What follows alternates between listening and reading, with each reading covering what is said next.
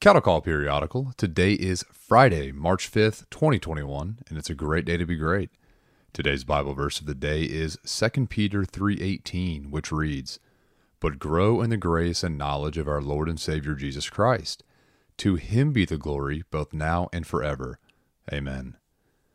In global news, after a small series of earthquakes off the coast of New Zealand, citizens were told to evacuate and seek higher ground.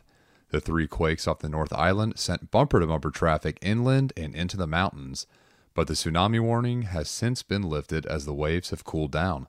All three earthquakes were over a 7 in magnitude, with the third one being an 8.1.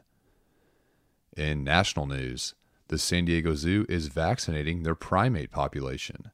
So far, it's been more than just gorillas, including orangutans, that have received the vaccine, and according to the zoo, several of the great apes became sick from the SARS-CoV-2 virus in January. That's the one that leads to COVID-19. The vaccines are different and not for human use, although they are combating against the same virus. All right, in the world of politics, Wisconsin Senator Ron Johnson has introduced a stipulation into the new $1.9 trillion COVID-19 relief bill that must be adhered to before senators cast votes. The 628-page bill is estimated to take about 10 hours to read, and in order for the Senate to vote on the relief package, every single page will have to be read aloud. Senator Johnson says that adding $2 trillion to the deficit should warrant knowing what will be included in the bill. The reading began last night, and after its conclusion, senators will then debate over the legislation.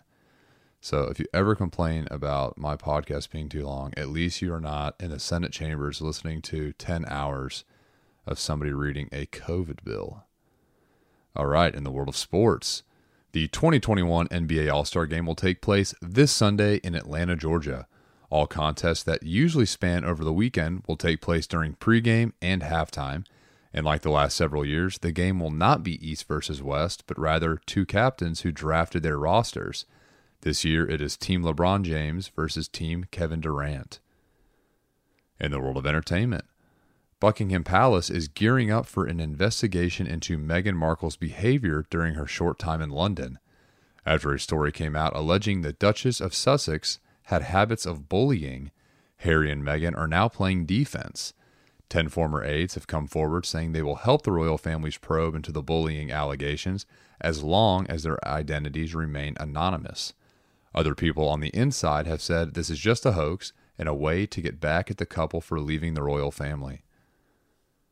And on this day in history, in the year 1770, the Boston Massacre took place on King Street, but eventually spread into the Revolutionary War.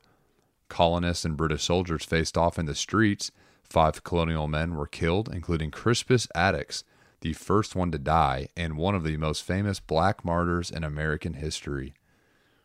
The BBC, NBC News, and TMZ contributed to today's reports.